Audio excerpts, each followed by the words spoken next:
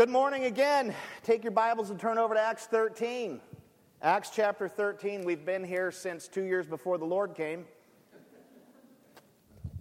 We've been in this chapter for a while, and if you've been studying with us and following along, you can see why, because it's so rich. You know, the Word of God is just absolutely exhilarating. It's amazing. It's life-changing. It's exciting. And this chapter, I don't know if I want to give it up. It's just been hard, but it's good. And so we're in 13 again.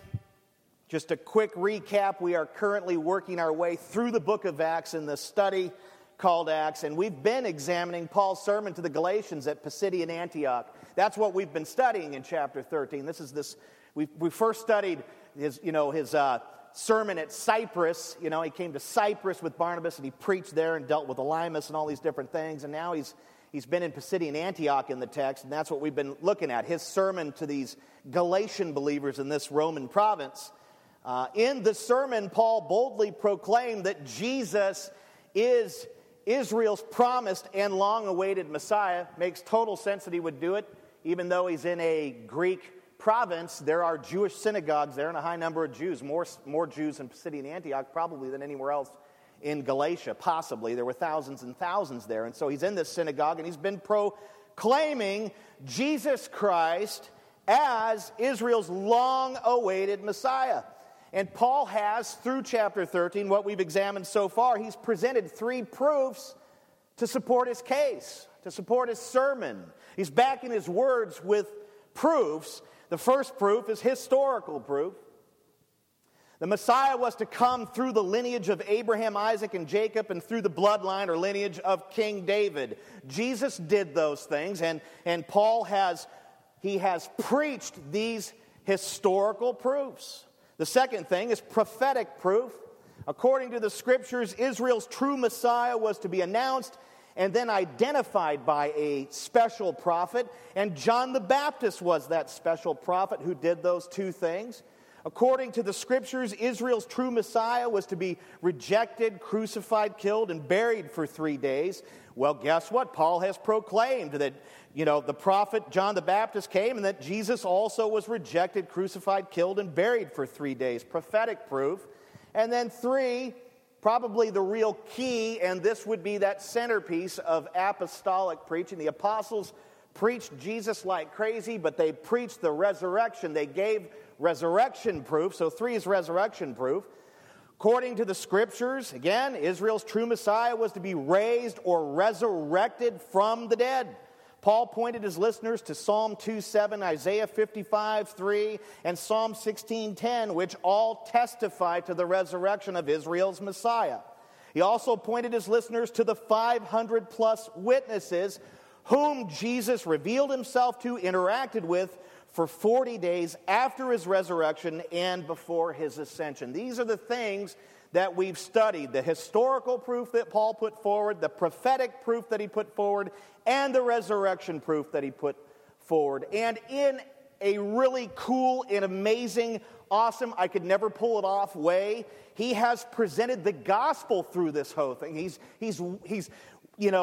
weaved the gospel into this whole presentation. He's always talking about the death, the burial, and resurrection of Jesus Christ. It's really amazing how he's done this.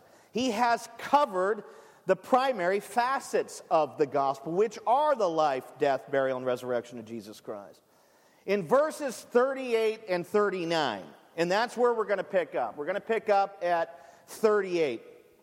In verses 38 and 39, Paul is going to drive it all home. His massive point is coming now in these verses. Okay, he's been building, he's been preaching, historical, prophetic, resurrection proof, all of these things. He's given them a historical survey, all these things that we've studied, all these things that you'll read if you look at 13. It gets to this point here where he bangs it all home. This is it. This is his point. This is the application or the big point. Actually, this would be the big point of the sermon. The application's coming. So in 38 and 39, that's where he's going to drive it all home. He is going to give the Galatians, at Pisidian Antioch, Greeks and Jews, he is going to give them the point and the purpose of the gospel, which is what actually makes the gospel the good news. Okay? He's going to just nail it here.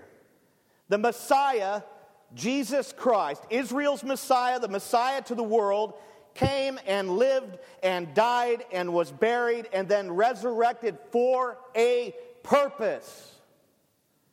Jesus accomplished something through what he did, and Paul is about to announce what he accomplished and what he offers, okay? That's where we're headed here this morning. Here comes the big driving point. Look at 38 and 39, and before we engage, I will pray one more time. Father, if we miss what you are about to say in these coming verses, we miss the whole thing. Jesus came and did what he did for an expressed purpose. And if we miss why he came and did what he did, we're sunk, we're lost. And so, reveal it to us today, Lord. May we not just hear the point to the gospel, may we believe it. And you're going to have to cause us to do that, because as sinners, we don't have the ability to believe on our own.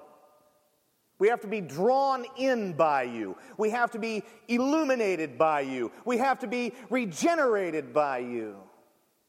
And Holy Spirit, we beg that you would do that.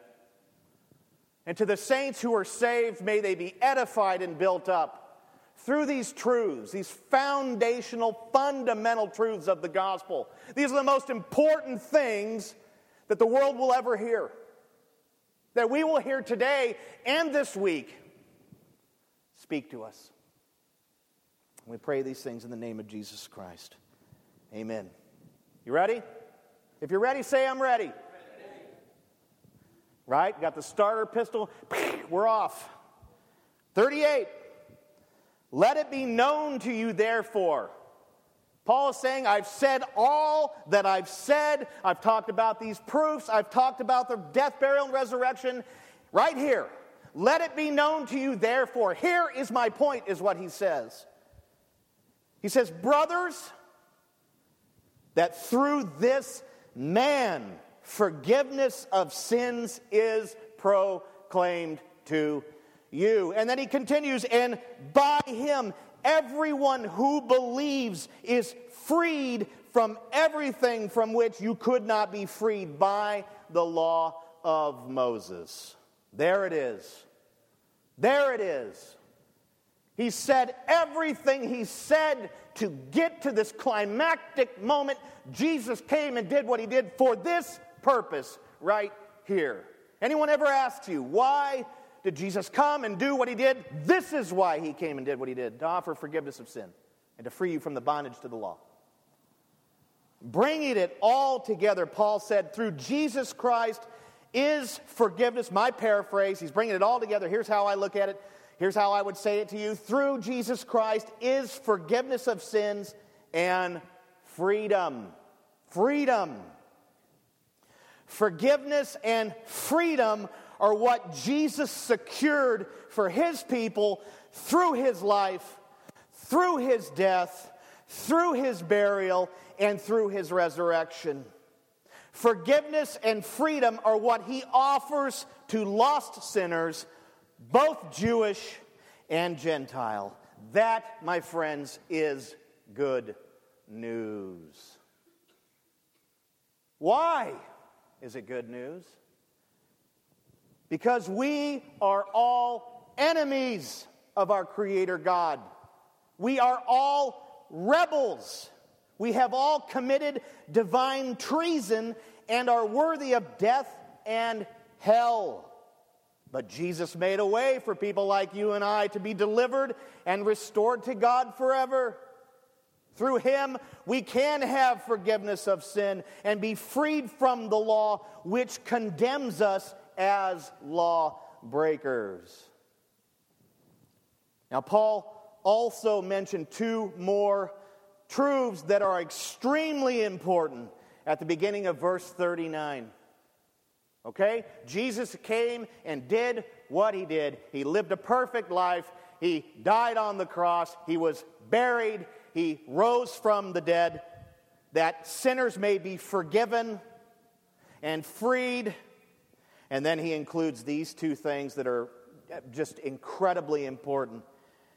He basically said who can receive the forgiveness of the Lord and how they can receive it.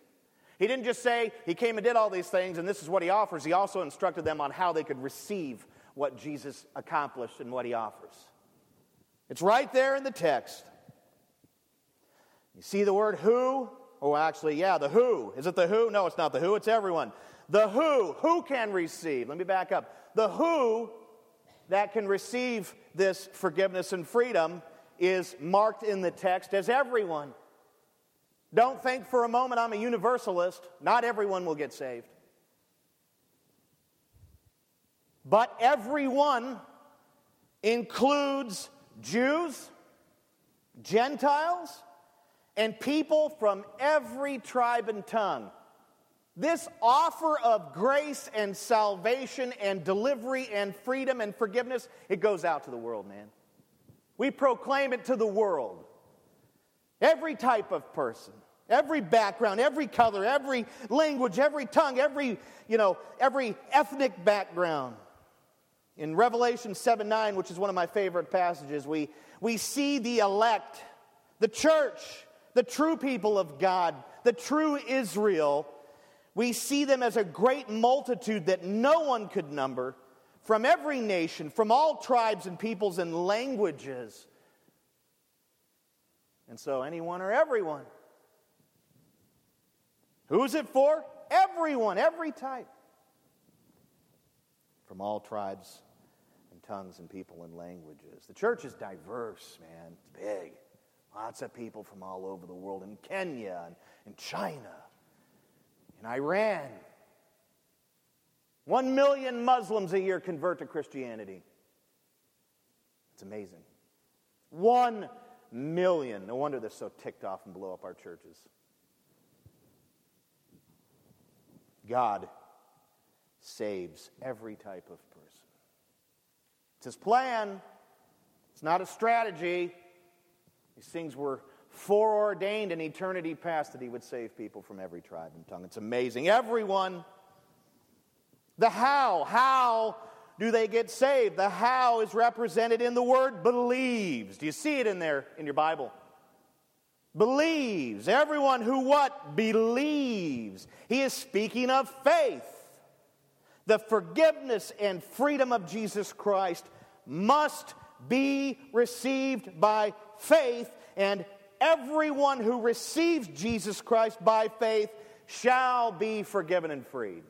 That's what your scripture teaches. That's what your Bible teaches. That's what this text says.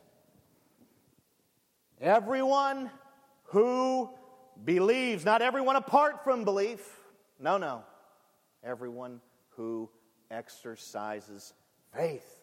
Everyone who believes. Big question. Coming right out of the gate, firing both barrels at you. Don't care. Most important thing you'll ever hear in your life. Big question. Have you been forgiven and freed by Jesus Christ through faith in his person and work? Have you? Do you believe in Jesus Christ? Do you believe what the Apostle Paul has said about him in this chapter? Do you believe in the testimony of God's holy word, which makes lucidly clear that Jesus Christ is the only Savior, that he is the way, the truth, and the life, that no one comes to the Father less through him? Do you believe? Are you a person of faith today, right where you sit? Are you clinging to Jesus? Is he your only hope? If you do, praise the Lord. God has been gracious and merciful to you. He has been. If you do not believe in Jesus Christ, then you are still in your sins. You must repent. Turn away from all self-effort. You cannot earn your way, and you cannot save yourself. Your good deeds are but filthy rags before God. There are no scales in heaven where your good deeds will be weighed. You cannot earn your way, period. You cannot earn for yourself the righteousness that is needed to inherit the kingdom of heaven. You have no righteousness of your own. You need the righteousness of Jesus Christ. He's the one that obeyed the law perfectly. He's the one that earned a perfect, righteous standing before God. And you must receive His righteousness by faith. Unless you become clothed in His perfect righteousness, you will never see the kingdom of heaven. Never. Jesus said that our righteousness must exceed the righteousness of the Pharisees if we are to see the kingdom of heaven. What did He mean? The Pharisees were the most religious and good works, oriented people on the face of the earth 2,000 years ago. They were so religious and good works oriented that if a sprig of mint popped up in a crack in their yard, they would pluck off a tenth of it and put it in the offering box at church. You've probably read the scripture that says they give a tenth of their cumin, and what do you think they did? Even if something just popped up, we spray Roundup on the stuff that pops up. They saw it, they analyzed it to see if it was something that was edible, give it the old sniff test. That's mint. Better pluck off 10% and put that in the offering box over at the temple. These guys were beyond religious, beyond good works oriented. Nobody in the history of the world has been as religious and good works oriented as these men. They were in a class of their own. They dressed differently, spoke differently, worshiped differently. Everything about them was religious. And according to human wisdom and understanding, the Pharisees were easily the most righteous, according to human perception, the most righteous and worthy people of them all of all time. But Jesus said, nope. According to God's standard of righteousness, they fall short. The Pharisees may have been good at giving and obeying rules, but they were still fallen sinners like you and I. On their best day, they fell 1,000,000 miles short. So Jesus used them as an example. You think that they are righteous and worthy, and I say on their best day they are 1,000,000 miles short. You need, is what Jesus said, paraphrasing, you need a type of righteousness that exceeds theirs. My righteousness. Because only my righteousness, Christ would say, is perfect. Perfect righteousness. That's what you need to see the kingdom. Not something like theirs that they're trying to produce through doing all these great things. Even in their best day, they fall way short. You need my righteousness. Those who repent of their self-effort, forsake their good works and I'm not saying that good works aren't good. Faith should produce good works. Good works does not produce faith. But those who are depending on themselves must repent of that sin. They must come to this realization that no matter how good they think they are or whatever good they can do, they still fall short. You think of the Pharisees who were far more religious than we could ever imagine being, and they were nowhere near the kingdom. They would never see it because they did not have the righteousness of Christ. We must repent of our sin, of our self-righteousness, and our pursuits in these things. We need the righteousness of Christ. We can't earn for ourselves righteousness. If you're depending on yourself rather than on Jesus, God commands you to repent and believe in Jesus Christ right at this very moment. Not tomorrow. Now. Now. God is serious, and He is not to be trifled with. Hebrews 10:29 says, how much worse punishment do you think will be deserved by the one who has trampled underfoot the Son of God And then in 10:31 of Hebrews, it is a fearful thing to fall into the hands of the living God. Friend, you must repent and put your faith, your trust in Jesus Christ. Believe that He lived. Believe that He died. Believe that He was buried. Believe that He rose from the grave to secure for you forgiveness of sin and freedom from the law which condemns you as a lawbreaker. Haven't you lied? Haven't you lusted? Haven't you worshiped idols? You're the biggest idol you know. You worship yourself. You've tried to earn your way. Admit these things. Quit playing games. Repent of these things and turn to Jesus Christ, who alone can save you. Now, as we move to verses 40 to 41, we will see that Paul closed his sermon with a warning against rejecting the salvation that is offered in Jesus Christ. Look at 4:0 and 4:1. Got to get a drink first. Okay? He's made his big point, and here's his application. How does he begin that in your version of the Bible? In my ESV, he says, beware.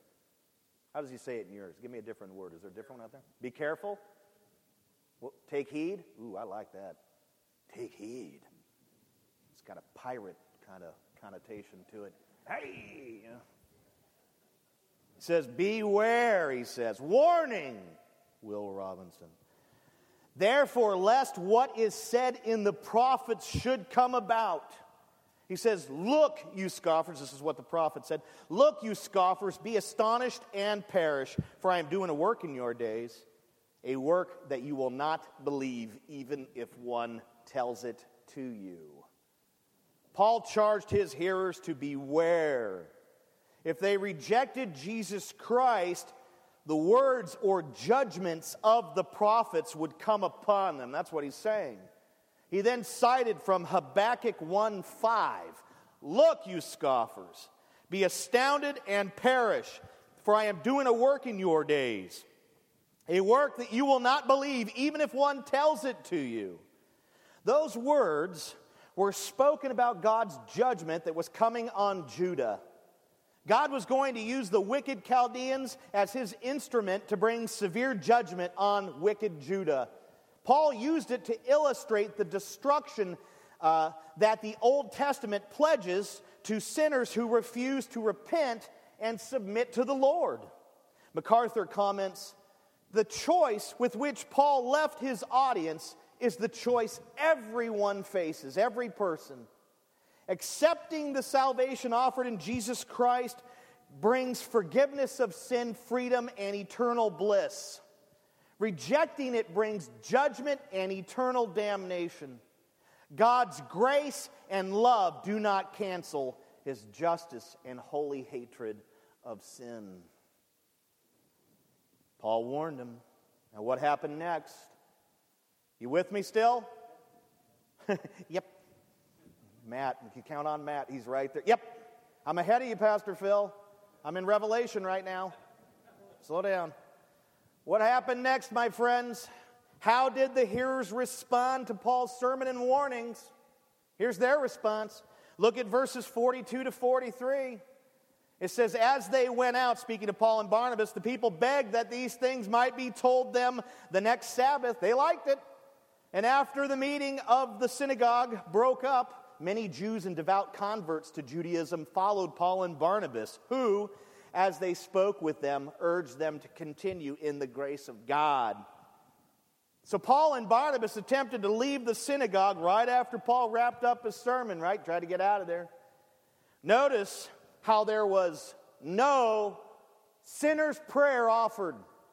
Recite after me, Gentiles and Jews. Pray this little prayer, blah, blah, blah, blah, blah, blah, blah. You notice it there? Finished the sermon, they bounced. Notice how they did not invite people to raise their hands and walk the aisle. Oh, what were they thinking? Notice how no communications cards were filled out and no classes were offered. Well, if you just prayed to receive the Lord and put your hand up, we want you to get signed up and come to the You Don't Know Jack Diddley Squat About Christianity class. No, what happened was Paul preached, and then he and Barnabas walked out of the synagogue. Why? I'll tell you why. Because they trusted in the power and work of the Holy Spirit. Because of their trust in the Holy Spirit, they felt no need to use some man-made mechanism that would, in their minds, produce immediate results. You know why so many pastors utilize the sinner's prayer and these tactics today? They do so because they do not trust in the power and work of the Holy Spirit. If those things were to be used, we would see them in Scripture. And they're absent. Now, if you ask these pastors who, hey, the reason why you do these things, could it be because you don't trust in the power and work of God, and, you got to come up with these things? If you ask them that, they're not going to say, well, I don't trust God. No pastor's going to admit to that. His church is done. No way. They say, I use the sinner's prayer because I want to help people get saved. Sounds good, sounds noble. What they fail to realize, however, is that the sinner's prayer doesn't save anyone. And I'll take it further by saying that the one thing the sinner's prayer is good at is providing people with a false assurance of salvation. I'm saved because I prayed the prayer when I was 12, 22, or 34.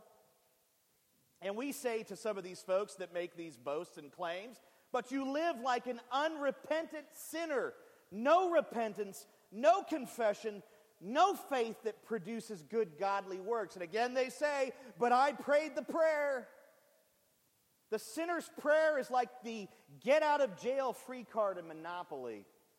I live my life, I go around the board, and when God calls me to account, I'll present my get-out-of-jail-free card by reminding him of the prayer I did. He will then set me free to frolic in heaven. If you're trusting in a prayer you recited for your salvation, do you have any idea what the Lord is going to say to you when you're standing in His presence in the future? Away from me, I never knew you. Now I'm going to run with this a little bit. I hope you're ready to jog. I hope you're warmed up and stretched out. Let me run with this a little bit. And listen to me very carefully. If you put your trust in doing good deeds, you have a false assurance of salvation. If you put your trust in religion, you have a false assurance of salvation. If you put your trust in money and possessions, you have a false assurance of salvation. If you put your trust in the sacraments, you have a false assurance of salvation. Some people believe, I got baptized, so I'm saved. I take the Lord's Supper all the time, so I got to be saved because I do those things. If you put your trust in the church, I go to church, you have a false assurance of salvation. If you put your trust in the sinner's prayer, you have a false assurance of salvation. Did you hear me? According to the Bible alone, salvation is in Christ alone, by grace alone, through faith alone, for the glory of God alone. Misplaced trust will result in horrendous eternal consequences. If we trust in anything or anyone other than Jesus, we will be damned to hell forever. Period.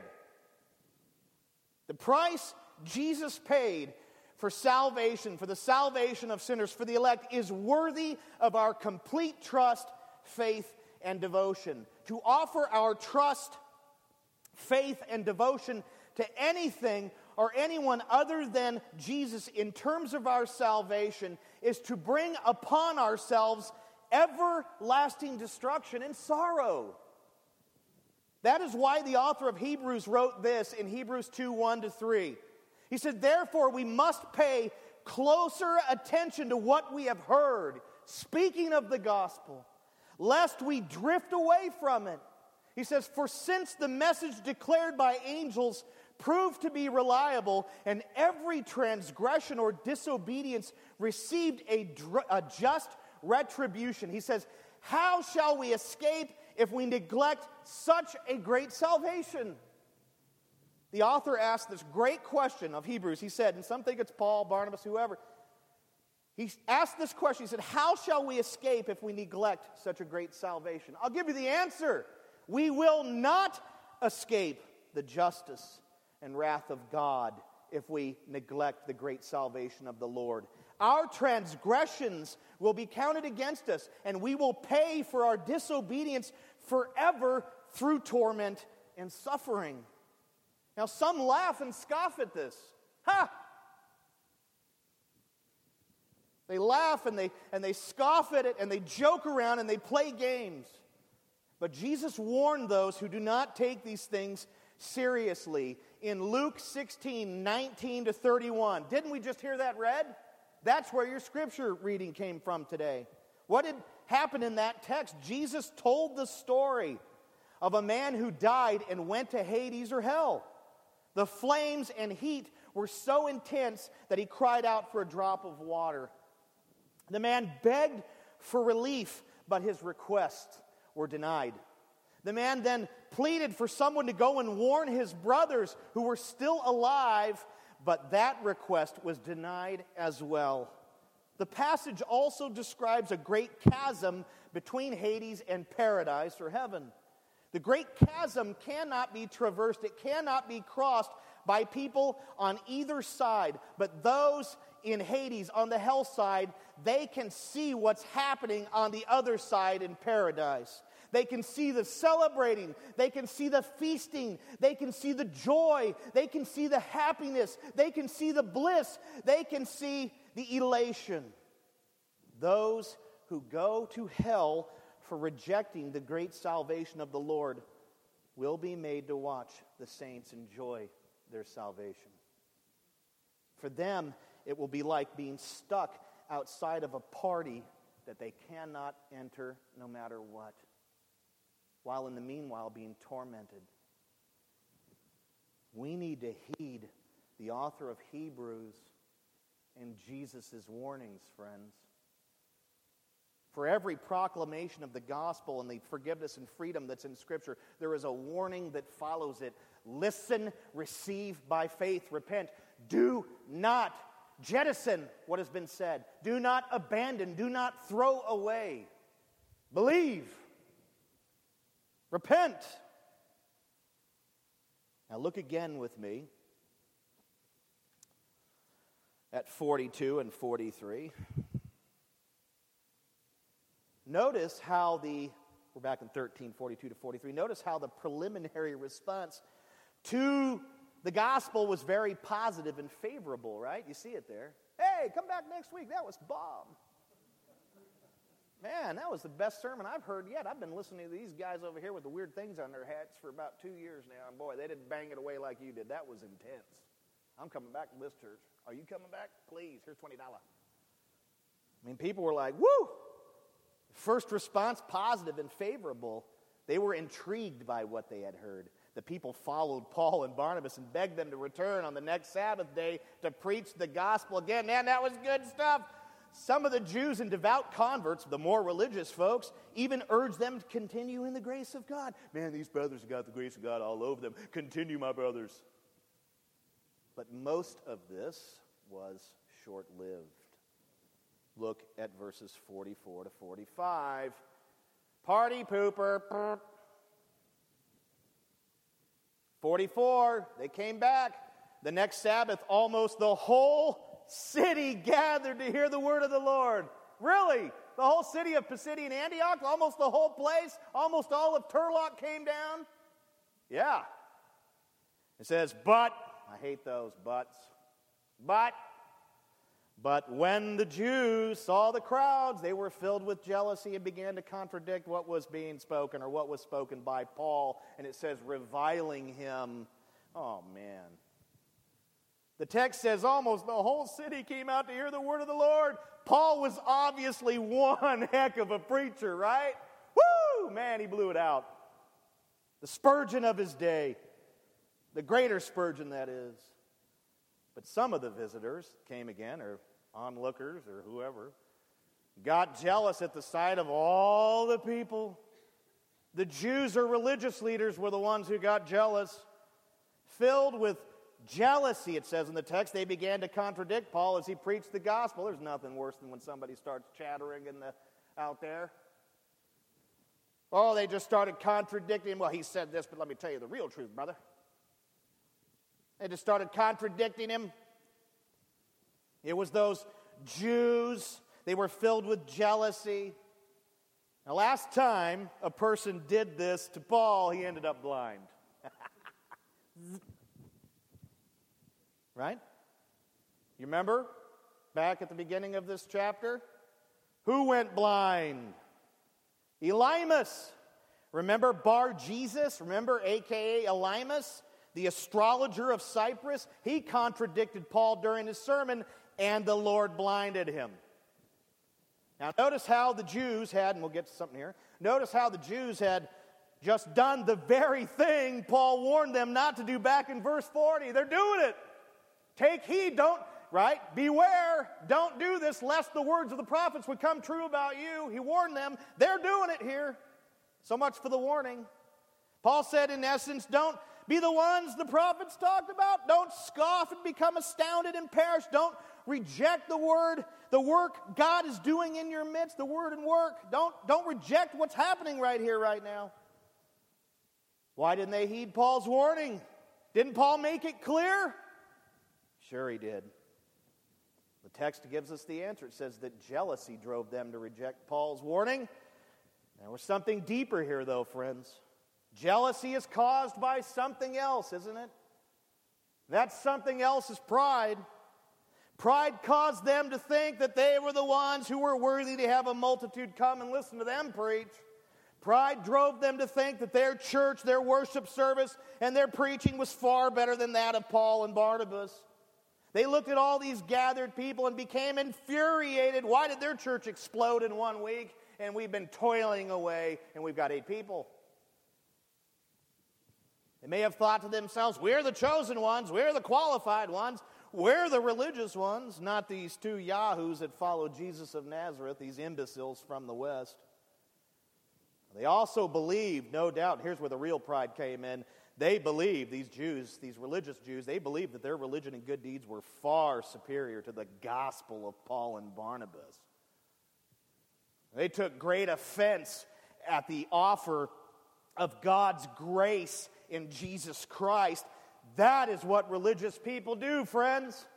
They become offended when they are told that they cannot earn their way and that they must receive the free offer of God's grace in Jesus Christ by faith.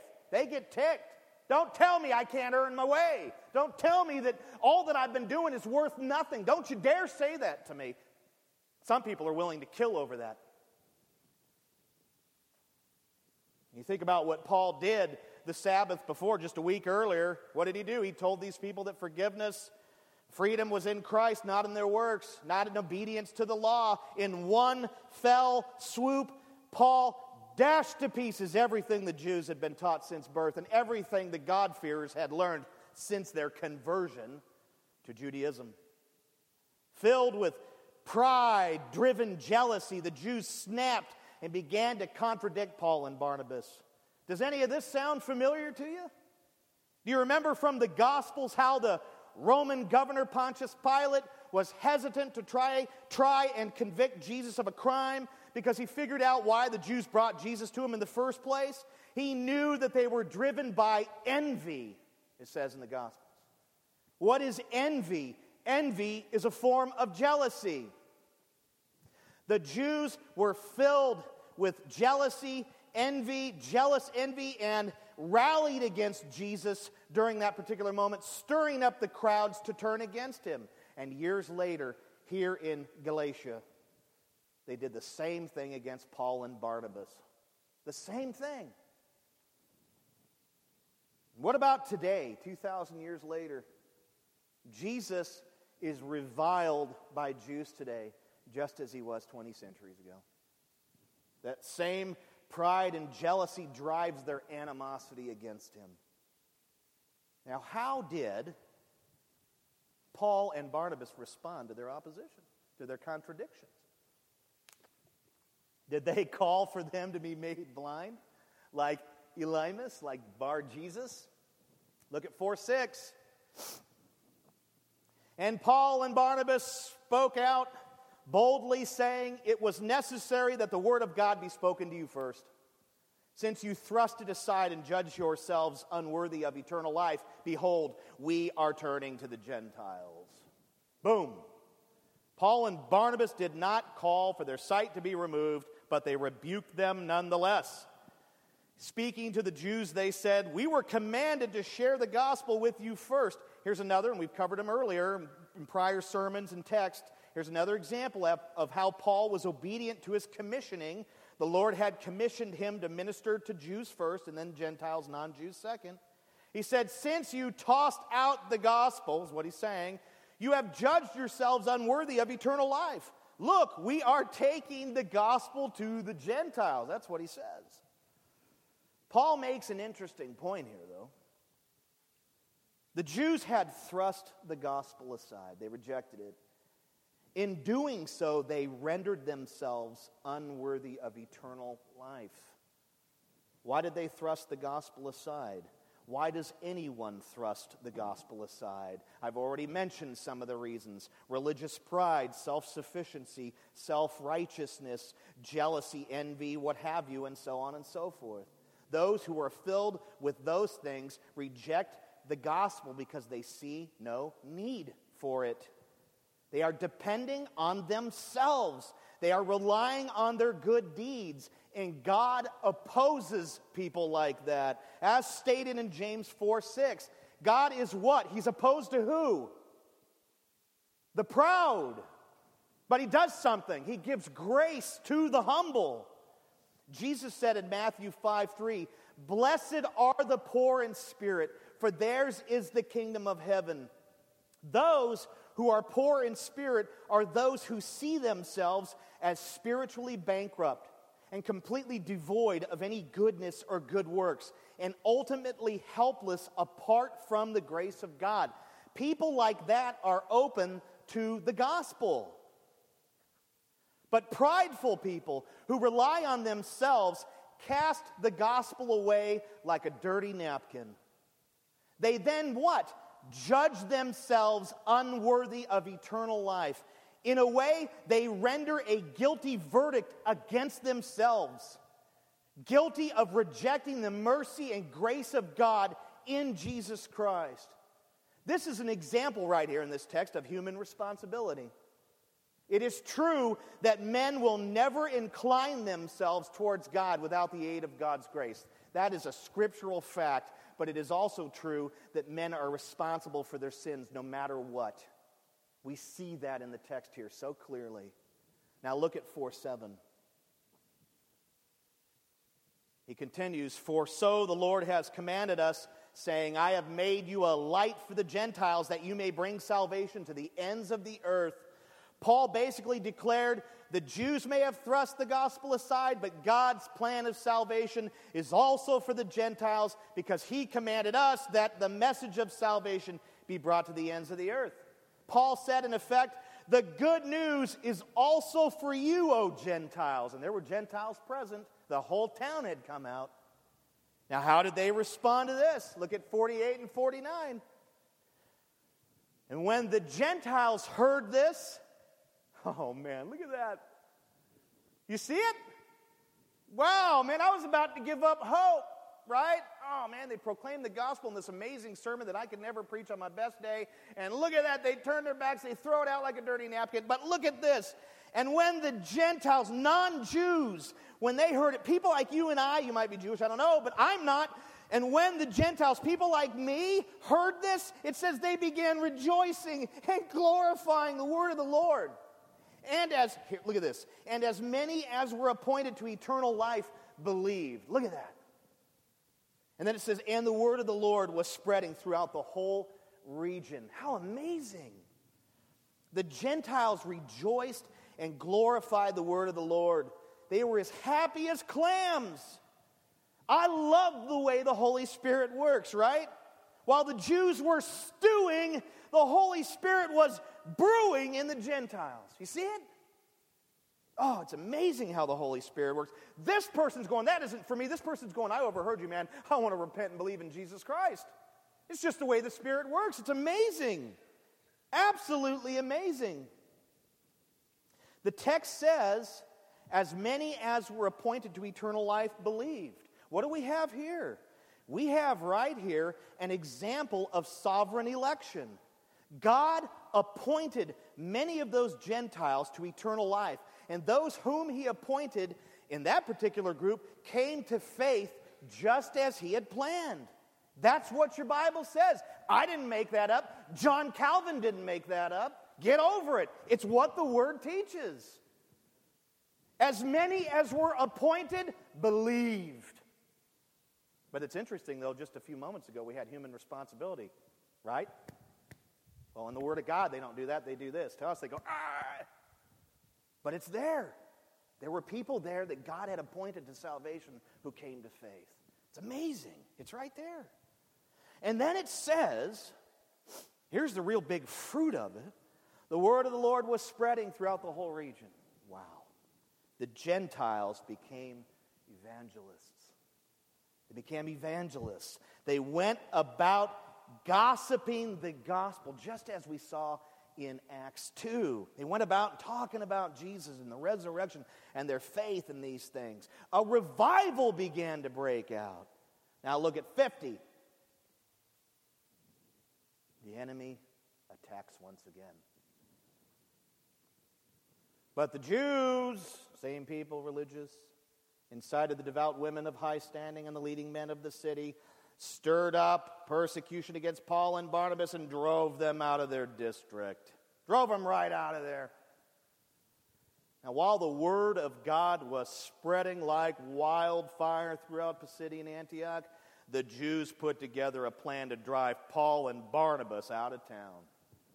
They went to the most respected women of the synagogue and then to the political leaders of the city and convinced them that Paul and Barnabas were up to no good. They made it sound like Paul and Barnabas were a threat. Paul and Barnabas were not given the benefit of the doubt or a fair hearing. Instead, the religious and political leaders stirred up persecution against them. The persecution became so intense that Paul and Barnabas had to leave the district or Pisidian Antioch. They had to get out of there, man. It was crazy. I mean, it was a riot. It was riotous.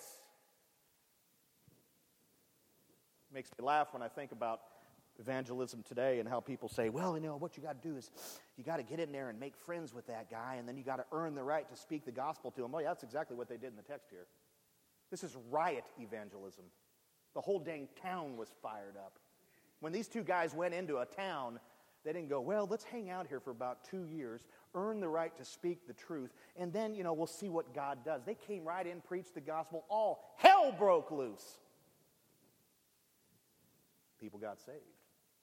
That's when all hell really breaks loose, is when the word makes manifest through the Holy Spirit in the life of a person. People change. They begin to live differently from everyone else. And the ones who are living according to the word get ticked off and don't like it and see it as a threat. And those guys are weirdos, and then they begin to persecute them. Well, we're looking at riot evangelism here, man. This whole town blew up. Boom!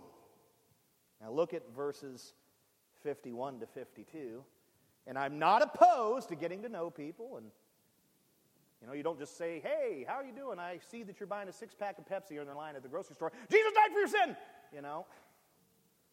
That's dumb. It's good to get to know people and at your workplace and all that, to be soft and gentle with them. They don't have any concept of these things. But when Paul and Barnabas went out, man, they went out. And all stuff exploded. Look at 51. In 5:2, here's what they did. But they shook off the dust from their feet against them and went to Iconium. And the disciples were filled with joy and with the Holy Spirit. Love that verse. Love it. Paul and Barnabas shook the dust from their feet. Okay? That act was of ominous symbolism. When Jesus previously had sent out the 70 to go out and do ministry, he charged them in Luke 10 to 12. He said, but whenever you enter a town, okay, whenever you go into a town and they do not receive you, okay, they don't receive the gospel, what you proclaim, he says, go into the streets and say, even the dust of your town that clings to our feet, we wipe off against you. Nevertheless, know this, that the kingdom of God has come near. And Jesus said, I tell you, it will be more bearable on that day for Sodom than for that town. Whew. MacArthur said this, the Jews of Paul's day were scrupulous not to bring Gentile dust back into Israel. By their act, Paul and Barnabas were saying, in effect, that they considered the Jews at Pisidian Antioch no better than pagans. There could be no stronger condemnation. Those Jews were left in their obstinate unbelief. Now, on the contrary, in verse 52, we see that the disciples were filled with joy and the Holy Spirit. You see that? The whole text, it's like contrast, right? Opposition, salvation. Opposition, salvation. Joy, hatred. Anger, peace. I mean, it's just how it is. And where does joy and those things lie? On the side of salvation. Not when men are left in their sin. It's amazing. They shook the dust off their feet and did that. And then MacArthur said what he said. And then on the contrary, in verse 52, we see that the disciples were filled with joy in the Holy Spirit. Who was Luke referring to here? Who were the disciples? Paul and Barnabas? No. He is referring to the new Christians at Pisidian Antioch. Paul and Barnabas preached the gospel, people got saved, and a church was planted. And when Paul and Barnabas left for Iconium, which was about 80 miles southeast and is still in the province of Galatia, when they left that province, or when they stayed in Galatia but left Pisidian Antioch and went to Iconium, what did they do? They left behind two completely different groups in Pisidian Antioch. They left behind the rejecting, prejudiced, hate-filled Jews, and they left behind the joy and Holy Spirit-filled believers. Amazing. And that's chapter 13. It's a great chapter, isn't it? Isn't it amazing? Why is it amazing? Because God is amazing. I'm not amazing. God is amazing. His word is amazing. This is historical stuff we're reading. These are the things that happened so many centuries ago. And God is in the business of doing these things today. He's still saving people. And there are still people that's hearts are becoming more and more hardened against the gospel. Just as those Jews were then. It exists today. Who are you? Are you a person of faith? Or are you like those old Jews, man? Just hated the idea of giving up their effort, giving up their works. You hate the idea that you can't earn your way. You know, it's embedded in our fallen nature to try to earn our way. But in the Spirit, we are released from that and freed from that. And we can rest solely in the good grace of our Lord and Savior Jesus Christ by faith. Who are you this morning? Are you a person of faith filled with joy in the Holy Spirit? Are you like that group back in Pisidian Antioch? Are you like the other group?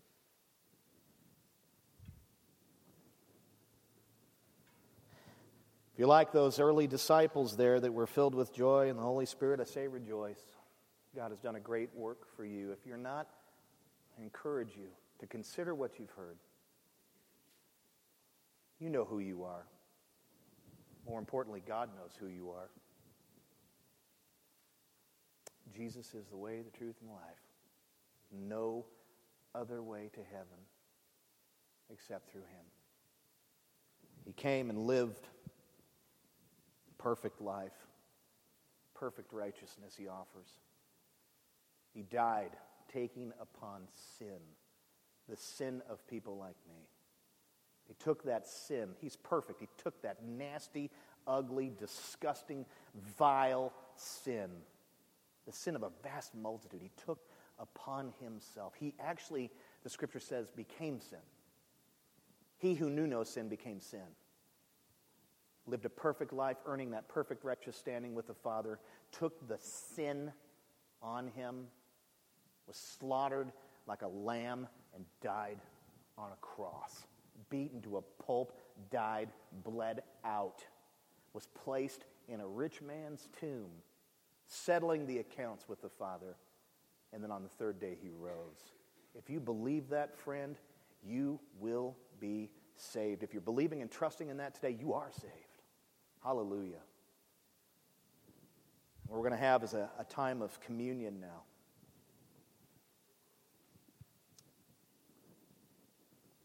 We will find the Lord during this time. We've heard from him, and we will find him in these elements in a spiritual sense.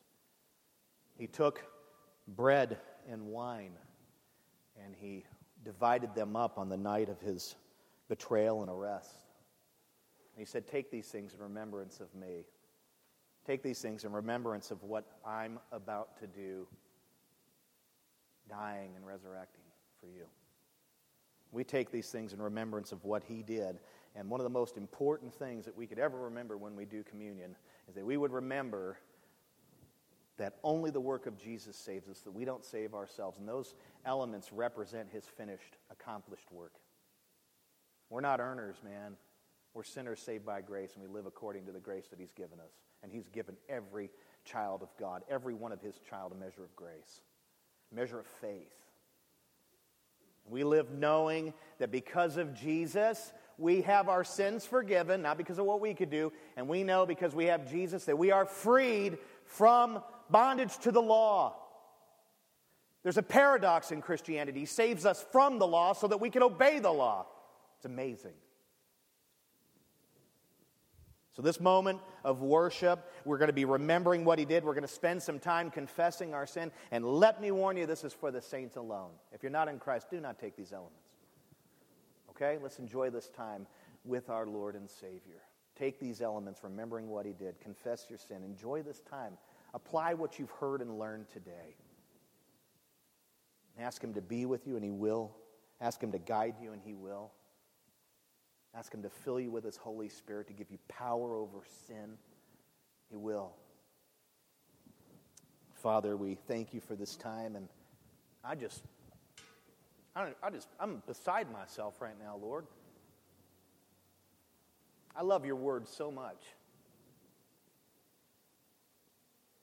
It's amazing, the power that's there. When you attend your word with the Holy Spirit, as you often do, it's just amazing what can happen. I'm just amazed at how you've worked in my life. And I know you're at work in these folks' lives. God, I pray that if there'd be anyone here that is not yet in Christ, that you would bring him into Christ at this very moment. That this person would realize that they're in sin. They need to turn from their self-sufficiency in sin and put their faith and trust in you, Jesus Christ, the only one that can save them. Cause that to happen, Father. And help us as the saints, Lord, those who already know you, to worship you. We can't do a darn thing without you. We can't even worship you right. We want to worship you during this time, continue to worship you and enjoy you. Know that you're present. Know that you're present in communion, that those elements represent who you are, that we're actually taking you in a way